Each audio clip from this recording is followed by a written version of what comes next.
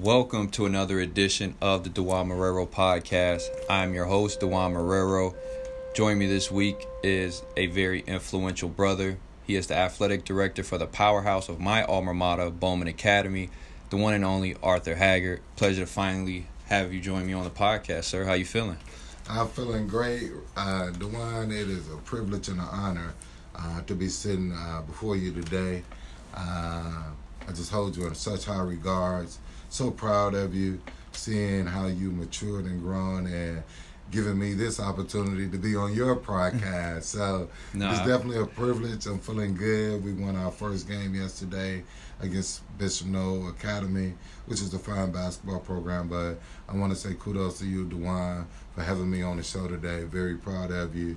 I think you're a very fine young man and excited about the future and the vision of the Bowman Leadership Academy. No, I'm genuinely thankful and prideful, Hag. I remember when I used to walk the halls around freshmen, you used to be in your suit and you know, respectfully, Mr. Glass be like, Marrero, you gotta go to class. Right. But you talk to me in a tone where you like, hey man, this is why you gotta go to class. Absolutely. and that's when my respect for you grew, because you didn't try to use your authority over me. Right. And that's something I think I've always had that respect for you growing up, because I'll be like, Hag never gave me no problems. I appreciate him. And you broke it down on why I should do this in the long term. And so thank you for that. No problem. I just feel I'm gonna say Rico. I like to be professional, but I want it to be very personal too. And I'm a very genuine, sincere guy, and I don't want this just for TV. So for sure, I'm gonna refer to you as Rico. But for me, I was always taught you always leave a man with his dignity and his respect. And the same thing a young man wants is the same thing an old man wants. And if we can't respect one another, then there's a problem. And I think everybody is worthy of respect. And for me, it was just giving back what was given to me, because somebody reached out to me and gave me an opportunity to play athletic football, basketball, and play baseball. And had it been not for Henry Blackburn, who's still around the program today, coaching the football program, I probably would be somewhere other than Bowman Academy. But I just thank God for mentors, and I thank God for putting me in a position to be a part of your life, Rico, man. But you know what, seeing you and how you've grown over the years, it just makes me proud that I've even graced your presence. So praises to you, praises to God for allowing me to be a witness and being able to speak into your life. So I appreciate it. No, I appreciate you, Hag. Like I said, those things that it's 2020 now, it's 2009. Yeah. So my memory doesn't go away, because obviously I was basically born and raised here in Bowman, going through middle school and graduating. Right. So I knew all the people who worked here, the new people who came in here. So that was just a genuine respect that I have for you, Hag. And I know a lot of people are wondering, like, well, who is Arthur Hag? And so if you just give an insight about who is Hag, I know that really appreciate it. It's more than a cliche. I'm just another young man from Gary, Indiana.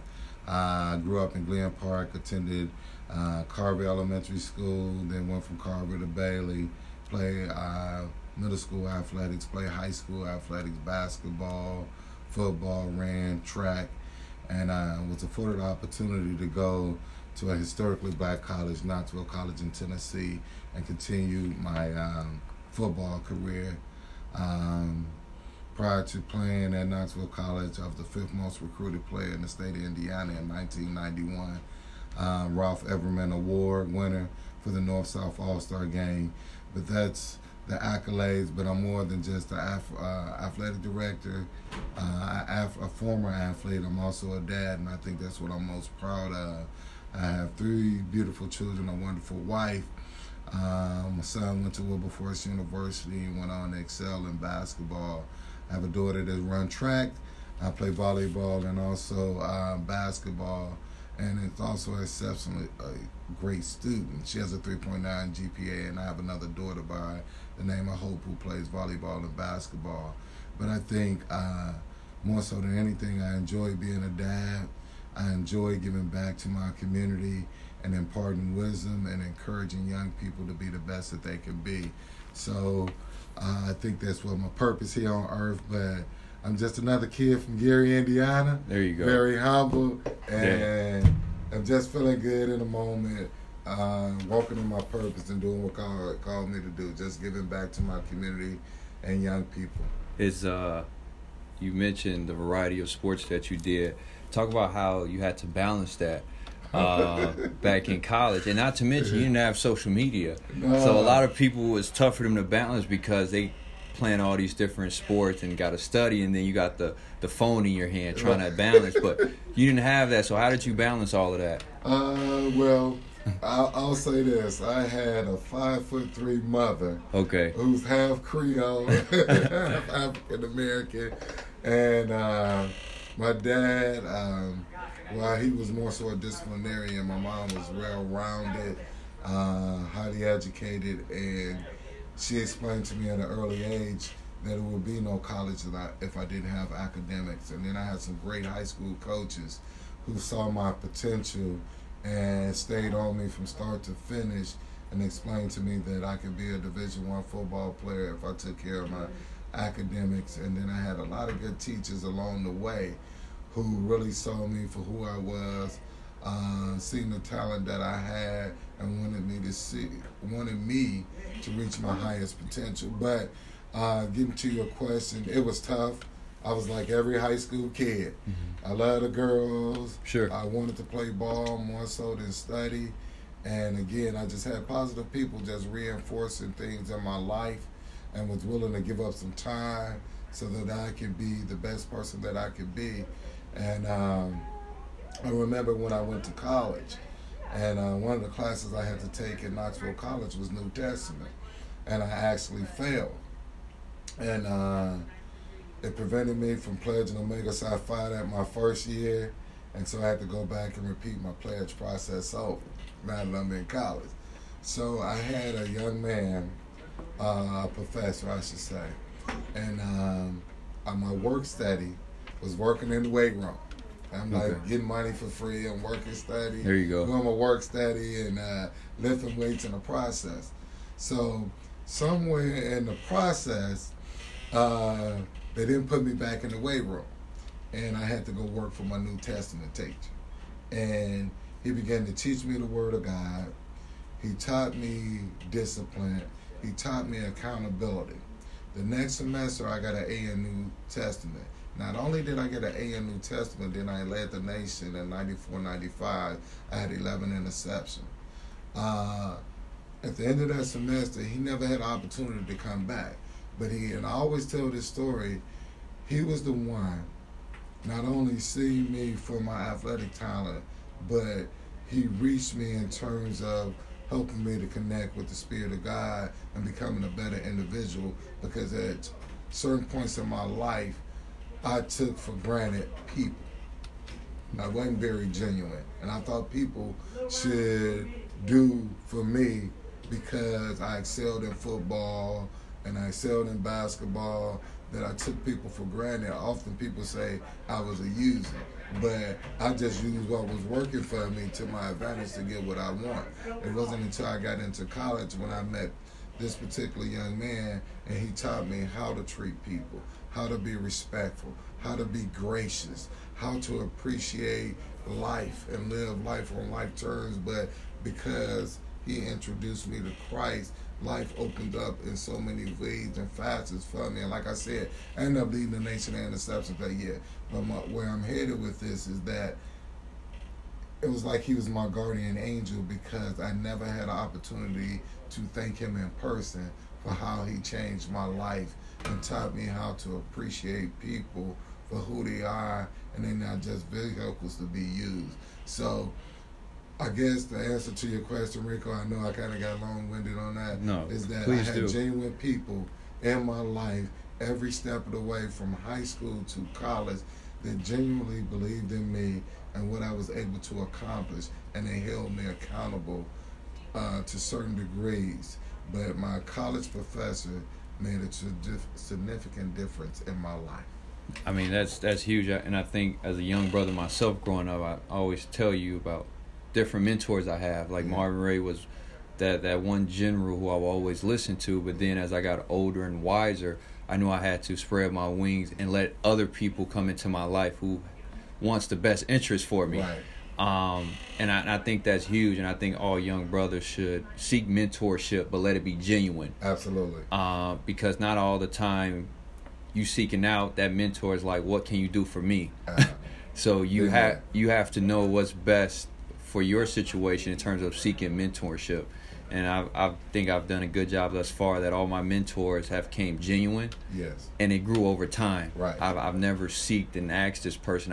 I just let it grow over time. Mm-hmm. So I think that's really cool, Hag, that you share that back in the 90s. Right. I'm dating myself. Yeah. And going to a HBCU, how was that beneficial? For me, I was being recruited by Illinois, Colorado, Cincinnati University, Illinois, Michigan. And one of the things that, for me, in terms of the amenities, from Tennessee, all the different schools that was recruiting me when I came out of high school, there was a lot more amenities. There was a lot more things that the schools had to offer. But one of the things that I benefit greatly from is the family atmosphere about going to a historically black college. The family atmosphere, the teachers wanting to see you excel, and then there was a certain type of mentality by going to a HBCU that you always felt like you had to prove yourself. So it was like, I got to continuously work harder than everybody else because I want to know that great things or great people still come from historically black college. So it was almost as if I was always in search of significance. So I pushed myself harder and harder. And those are some of the qualities or the intangibles about going to a historically black college as opposed to maybe going to a Tennessee, a Vanderbilt, or a Michigan, where you may have all the amenities, where you may have a child hall where you could go to from time to time. Hey, when the cafeteria closed, it is what it is. Mm-hmm. And you learn to put on ketchup or hot sauce or everything to make it taste good. But it just made you work harder. When you did or was afforded the opportunity to have certain luxury, you had a greater appreciation for it. But it taught me toughness. It taught me to never give up and to continue to work hard despite of how successful you may be. Keep working, and to always give back and to be my brother's keeper. So it was more like family, like every day. At Knoxville College. If one didn't have, we always shared and we always built each other up, and it was a lot of love. So Rico, I think the biggest thing is the love and to continue to work hard and the drive to be successful is one of the biggest attributes I got from going to a historically black college. I think that's really dope because coming from Gary, Indiana, all the way to Knoxville, you started to see brothers who look like you. Yeah. Was that something that made you comfortable, but obviously not comfortable because you didn't know them, but you saw someone who looked like you, and when you walk in that classroom, you see that educator, he a brother too or a sister, you like, I'm comfortable, but I'm also uncomfortable. How was that like, just seeing brothers who look like you? So the biggest thing is when you're coming in to a HBCU, from the professors to your student body, your peers, and it's always good to have that familiar face that you can identify with. But one thing about an HBCU, everybody's competitive. And so although I was looking for that comfort zone, the thing I realized early on is he's still competing with me. And so for me, I am very competitive. I don't care if it's pitching pennies. I don't care if it's me working as the athletic director, whether I'm playing basketball on the court. I wanted everybody to know that I was the best person in everything that I did. So although I seen that familiar face, it was always remembering that, hey, he still is one that wants to be number one just as well as you are number one. So that kind of pushed me. Right. And so it was a good camaraderie. Although we were family, it was that good camaraderie. It was that genuineness of saying, hey, brother, I'm not going to let you fail from your instruction. I'm going to continue to push you. You may not like me. You may not like my method, but it's principle before personality. So I'm going to keep pushing you. Just get to the principle. Move past my color. Move past how I may say it to you. Remember the principle. You're here to be successful. And so that was one of the biggest things that I enjoyed about going to an HBCU. And I think that transitions over to real world, too, in life. Yeah. A lot of people's competitive. Yeah. I'm pretty sure even to this day, a lot of people want to be in your shoes. You know, they doing what they can. And I've learned that just playing professionally. Yeah. I mean, there's only 2 or 3 of us that be on a foreign team. Right. So that your teammates really trying to outshine you for that next year contract, because they may only bring one of you back out of the Absolutely, 3. Yeah. So I've learned that as I continue to play and just outside the game how competitive it is. Because I mean, when I do these interviews, people I will have conversations with, and I ask them how life's going. They'll come out the next day and have something like this, and we had about 45 minute conversation. And I'm have to tell me, but just having that conversation, I would think, brothers would share, what's going on in terms of media.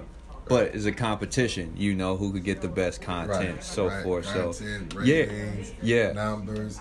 And like I said, Rico, the biggest thing is that we never become complacent. Right. And that was one of the things at HBCU, you could never become complacent. Right. And one of the things that they stressed that was, and I always tell my kids this, mediocrity is the cousin of death. Yeah. I always tell them, don't settle. Don't get comfortable, because you don't just want to settle for a C. Make sure you're striving to get an A. No doubt. We can't get the A. What is it that we can do? Because we don't want to be mediocre. We want to be exceptional. So when we go out there, we want to put out a great product. And that was one of the things that I set out to do in terms of Bowman Academy. Because there's so much things that was going on around the program, I wanted to be the one to rebrand Bowman, so that when people see us, not only do they remember the glory days, but they're seeing the vision of where we're moving into now. Because Marvin was a great visionary.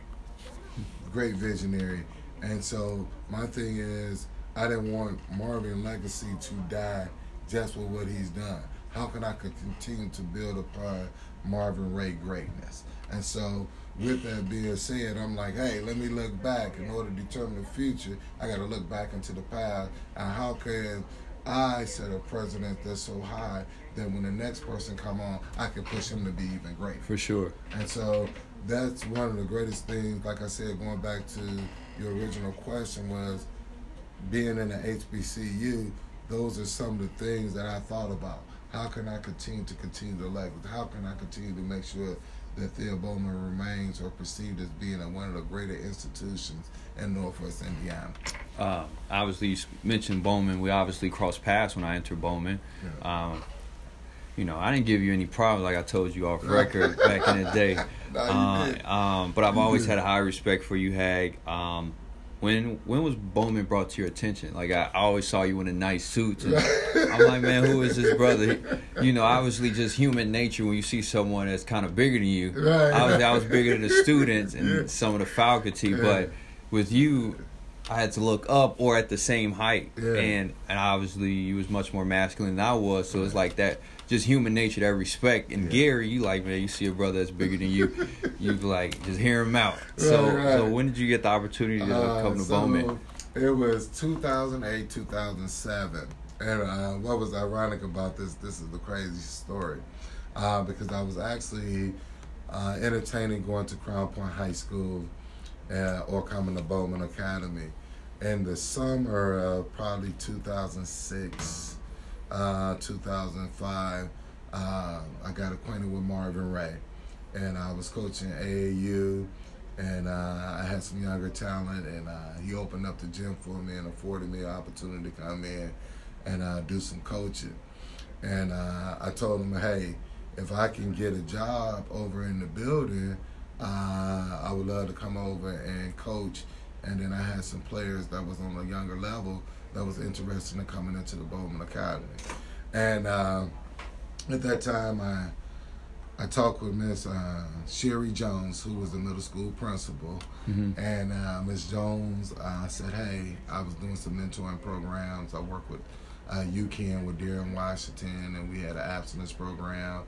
And I coached Biddy basketball. And she said, hey, I think you'll be great as one of our deans. Would you consider coming over?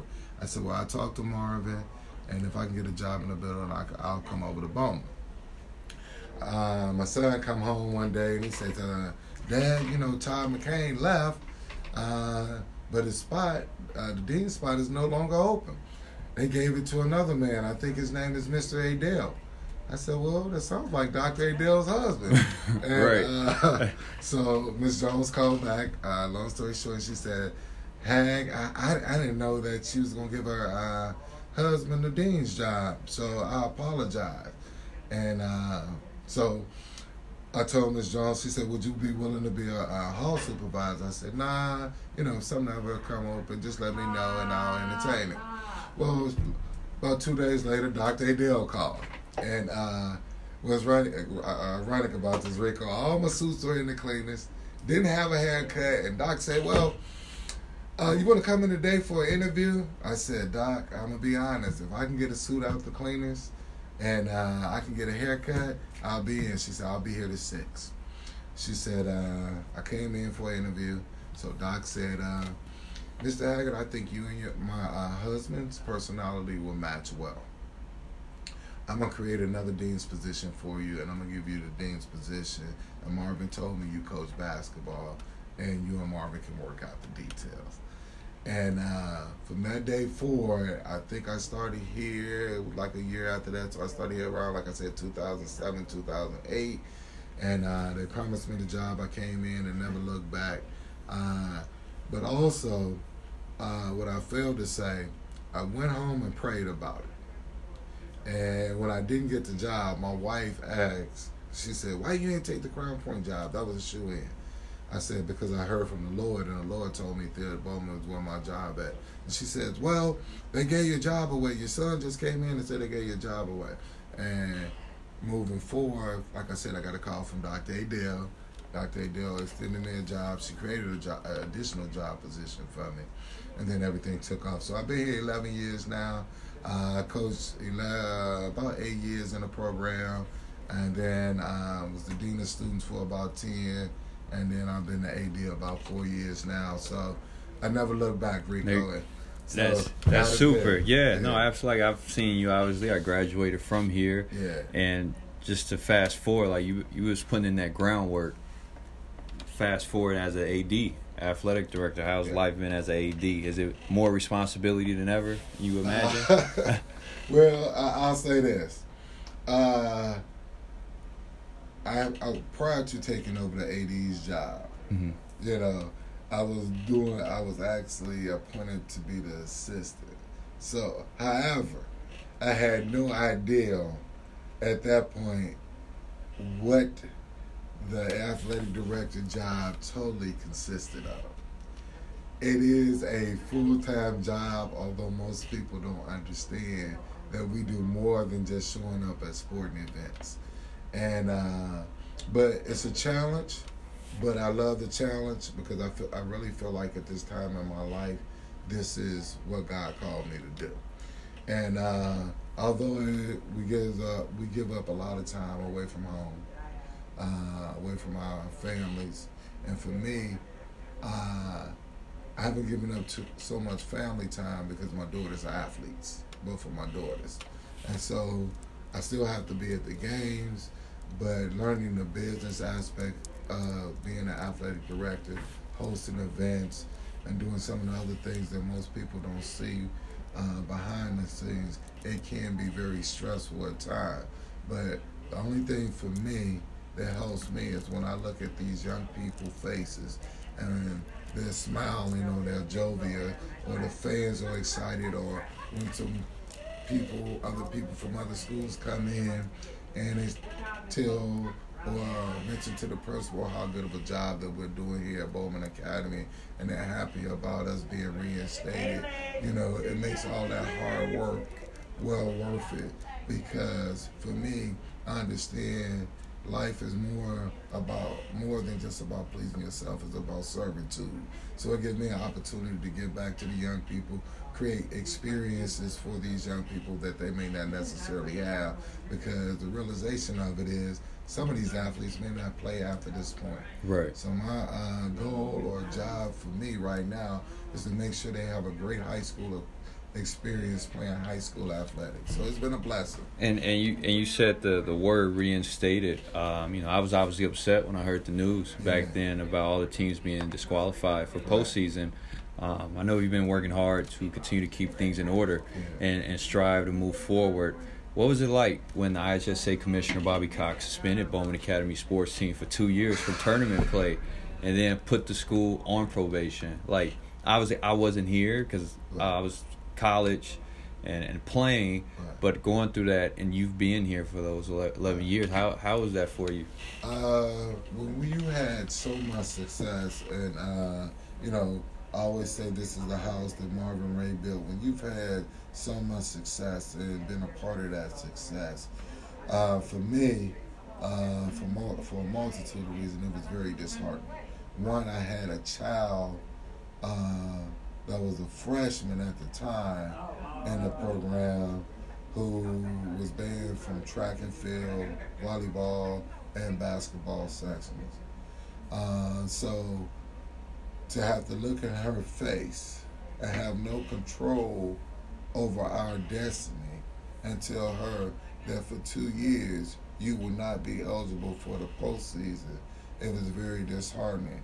And then to watch young people break down for the actions of someone else or the poor choices that someone else made, to have to go through that, and again to feel powerless, but yet have to be strong enough to console the people that's in the program, and yet be wise enough to speak to the people so that they don't leave the program.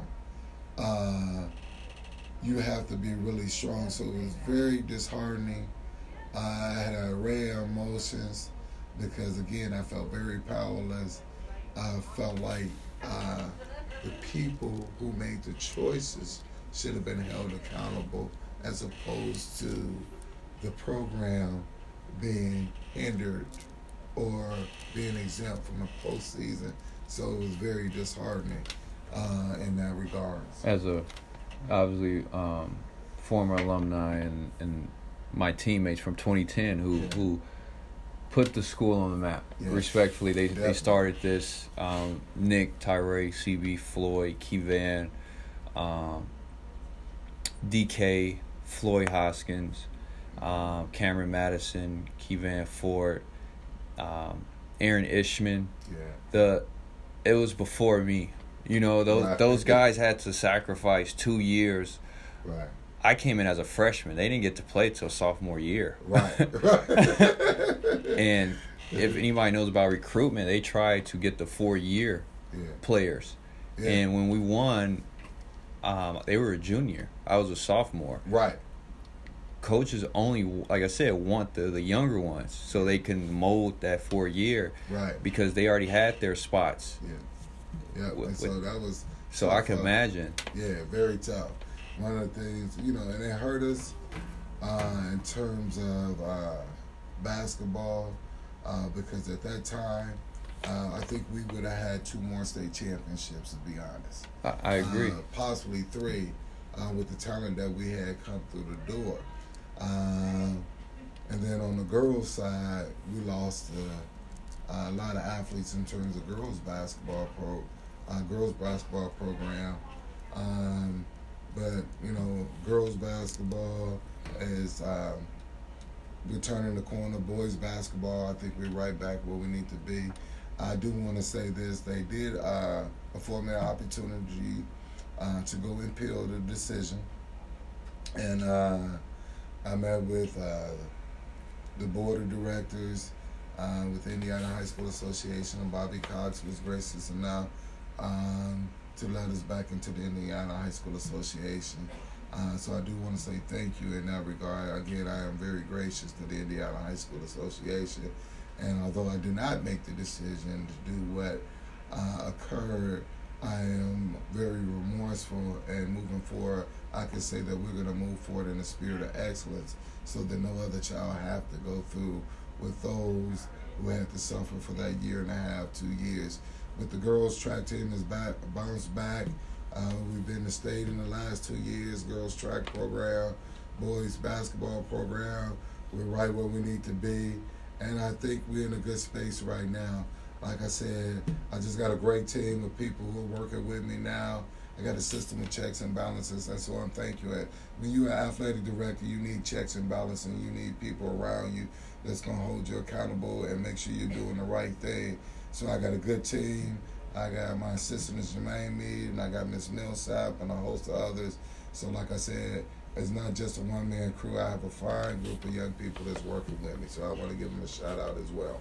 Man, there you have it. The one and only Arthur Haggard, who is, again, the AD for Bowman Academy. Pleasure, Hag, having you on the podcast and just giving insight about who you are and where you came from and to where you are now has been a blessing with the grace of God, and obviously balancing everything. I tip my hats off to you. Oh, man. God is good, and I appreciate you, Rico, for having me here. It's always a pleasure, always a pleasant conversation, being able to conversate with you or be in your presence. Like I said in the beginning, I'm just so proud of you, brother. Keep doing what you're doing. Appreciate for having me on the show. You guys, do not forget to hit subscribe and leave a review. Stay tuned for next week.